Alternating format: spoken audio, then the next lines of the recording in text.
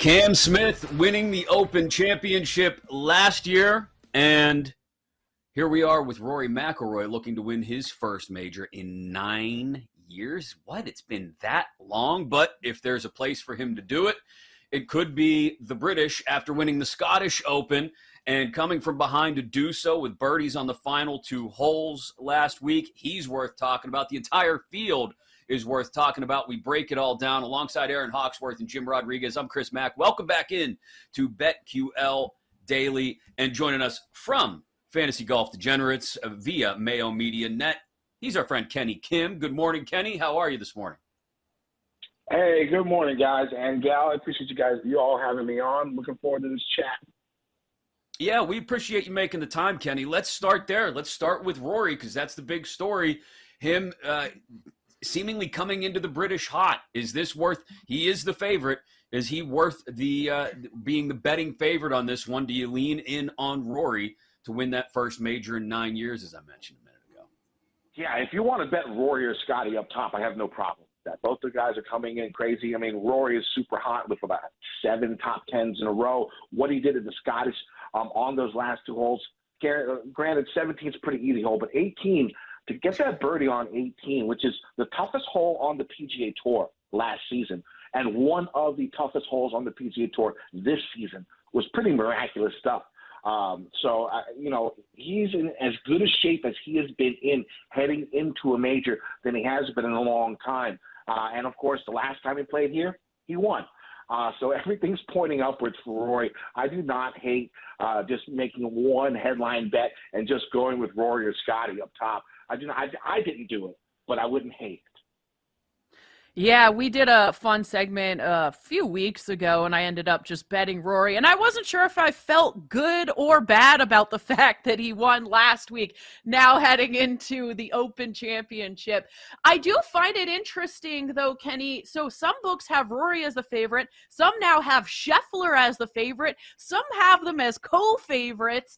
And considering Scheffler has now gone 19 straight weeks of T12 or better, one of my favorite bets has just been so solid is Scheffler top 20, but it's minus 275. How else would you be looking to play Scotty Scheffler? Scotty Scheffler top 10 is probably the way I would go. There's some books that you can get even money on that right now. And the thing about that is, he's finished, top 5 and 7 straight, 6 straight, including 2 majors. He hasn't finished outside of the top 12 since week 7 of last year's NFL season. And you look over his major record, 8 of his last 10 majors, he has finished inside the top 10. Now, if you really feel like getting frisky, my favorite bet of the week is Koepka top 20. And you can get that at plus 105 on some books. And, with Koepka, he's been, if you take away last year's major record, if you watched Full Swing, you notice that he wasn't right mentally and he was injured. So I could take those 4 out. If you take those 4 majors out, he has finished top 20 in 18 of the last 21 majors. So if you're really feeling frisky, parlay those 2. If you can get better than 2.5 to 1, on those, on a book, on that parlay, the Koepka top 20, Scheffler top 10, I really like that bet this week. Hey, Kenny, the one thing when you're always talking about the Open Championship, the British Open, is you're always talking about the weather. So what's Mother Nature's handicap? How is that going to affect the guys? Who in this field are good, windy, rainy guys? Like the first 2 rounds should be okay, but once we get to the weekend, we're going to get rain, we're going to get wind. They're saying maybe up to 20 miles an hour. Who are the bad weather guys we could focus in on? I mean, the first thought that comes to mind when you think of bad weather guys, playing this event is the Euros.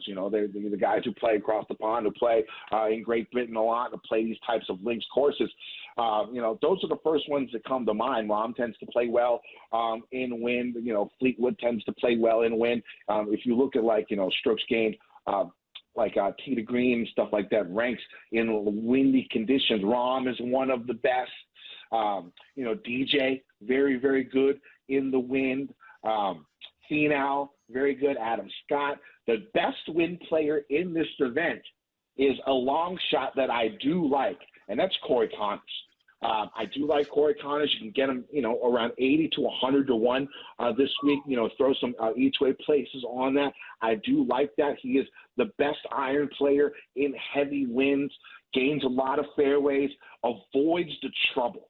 That's what Corey Conners really does well in these windy type conditions. You don't see too many doubles or worse from him, and that's what you need, especially on this course. The weather's going to play a major factor just because this course has some crazy out-of-bounds stakes. There are 6 holes that have OB stakes here. The 18th hole is about 25 steps from the middle of the fairway. That's how close these OB stakes are. And to be accurate off the tee, or just to hit, a draw off the tee, will probably save you some strokes if you're a little wild, because that's going to cause some troubles this week. Kenny Kim with us from Fantasy Golf Degenerates talking British Open. And what about the defending champ? It's been a decade and a half since we had somebody go back-to-back at the Open Championship, Kenny. But I see just one finish outside of the top 10 for Cam Smith, I think, since the Masters. I see a whole lot of rounds in the 60s. I see somebody who's played, I think, exceedingly well over the last 2 months between the majors and LIV. What's your eye on him? I see him, I think, top 10 at plus 140 just to get us started. Top 5, 3-1. What are your thoughts on Cam Smith? Yeah, I worry a little bit about it because this course is definitely not St. Andrews. St. Andrews has, airplane landing with fairways. And the big problem about Cam Smith's game is his off the tee. Once he gets off the tee, he's top 5 best player in the world. Now the problem is, and I wouldn't doubt his skill level to go out and perform well this week. But the worry I have is his driving accuracy. And now if he clubs down, that would be smart, but he's not the longest guy either, so that would give him a disadvantage as well. The problem with him is his misses are always right. And, of course, like I said, those 6 OB stakes, almost all of them are on the right side of the fairway. Even if you look at his last win on the LIV Tour, he was near the bottom of the field in driving accuracy. So that's why I worry about Cam Smith this week. But would I be surprised if he comes out and wins this event? No. Because the talent level from once you get off the tee, he's one of the best in the world. As long as he doesn't hit it OB or get too wild, he has a chance. But I'm worried about his driving accuracy this week. Okay. Kenny, what's been your overall assessment of this Rickie Fowler resurgence that we've seen, and would you look to bet on him at all this week? The guy has a really good Open Championship track record. The last time it was at Royal Liverpool, he finished second behind Rory. His game is strong. I got no problem with the bet. I think what are we seeing now? Like 20-1 for him. It's not horrible. The way he's playing, I would consider him top 5 best player on the PGA Tour this year. Wow. And to be in that mode, the way he's playing, I wouldn't doubt a good week for Rickie this week. Hey, Kenny, the one name that kept popping up for me when trying to do some research about this is Collin Morikawa. Okay, he's the ball striking seems to be favorable at this course. Strokes gained 28-1 to win the whole thing, but it's top 5, top 10, top 20, all of a sudden very reasonable numbers. How would you handicap Morikawa? He's my headline outright bet. I found him at 33-1. He is my favorite outright bet of the week. He's gotten it done at the Open Championship before. He's coming off a runner-up finish his last time out. He plays well in the wind. His iron game, one of the best out there. Also, he avoids the big number, really good on longer par 4s. There's about 7 par 4s here, 6 or 7 par 4s that range from 445 to 505 yards. He hits a ton of fairways, and that's what you're going to need. These fairways are not wide. You're going to have to hit them. There's about a 12-foot if you miss the fairway, you got about 12 feet of shorter rough, and then you're in the fescue. Knee high, waist high. It's going to be trouble. And, of course, the OB I talked about, you don't really have to worry about that with Colin Morikawa. If he putts average, I think he wins this week. Kenny Kim with us, Fantasy Golf Degenerates, talking British Open, getting us ready, getting us geared up for it since it gets underway in less than 48 hours. Since we're talking driving accuracy, and I think that's something to focus on now that you've brought it up, is a really good point, the how narrow these fairways are. I immediately go from who J-Rod just brought up, Colin Morikawa, one of the leaders in driving accuracy on the PGA Tour, to the guy who's leading the LIV Tour in fairway accuracy. And I see Henrik Stenson sitting there staring at me with some pretty similar numbers, about 74, almost 75% on fairway accuracy off the tee, 33-1 to finish top 5, but 6-1 just to finish top 20. Is that, when you're looking at metrics, when you're looking at stats, when you're looking at leaderboards and helping you break down this course specifically, is that one to look at?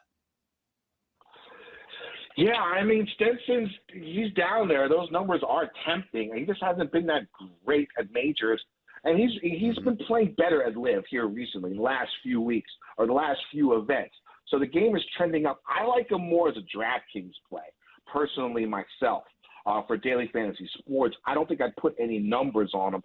The guy that really intrigues me from LIV, that's around similar price ranges, would be Usti. You can get Usti well over triple digits outright, plus probably similar numbers to Stenson, maybe a little bit worse. And that guy, the Open Championship tends to be his only major he's going to be able to play for the rest of his life. Just because he's a former winner. And it looks like what he's done is he has tried to peak at the right time, because if you look at his finishes over on LIV, he's had 2 of his 3 best finishes on that tour in the last 3 events. So it looks like he's trying to peak here, because really, if we don't know what's going to happen with the merger. So, if he really wants to play more majors, outside of the Open Championship, he has to perform well this week. He's always performed well in these courses. I like Usti in that same Stenson vein that you're talking about from LIV, personally, myself. Kenny, who else do you have on your card? I know you mentioned you like Morikawa. You got him at 33-1. What about some long shots? So the long shot, I have 2. I guess you can count Justin Rose. I went 8 places each way with him at 50-1. Again, this is the type of an event, the Open Championship, where a lot more people are factored in that can win, just because of the way the course is laid out, just because of the way driving distance isn't the only thing that you need. Like a lot of these majors, a lot of guys are just out of it because they just can't hit it as far. And if you can pound it that far in the majors, you're going to have an advantage. Not at the Open Championship. And Justin has been playing extremely good golf. A bunch of top tens this year, a win. If I see an older guy that can win this event, I think it would be him.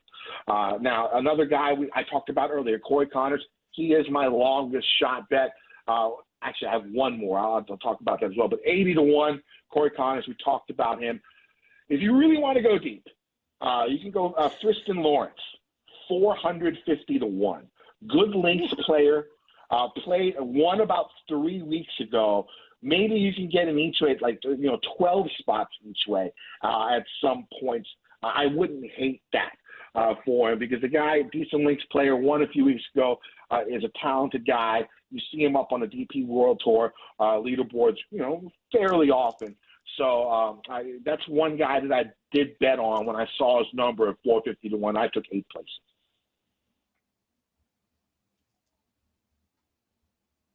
Great stuff, Kenny. We appreciate it as always. Kenny Kim, Fantasy Golf Degenerates.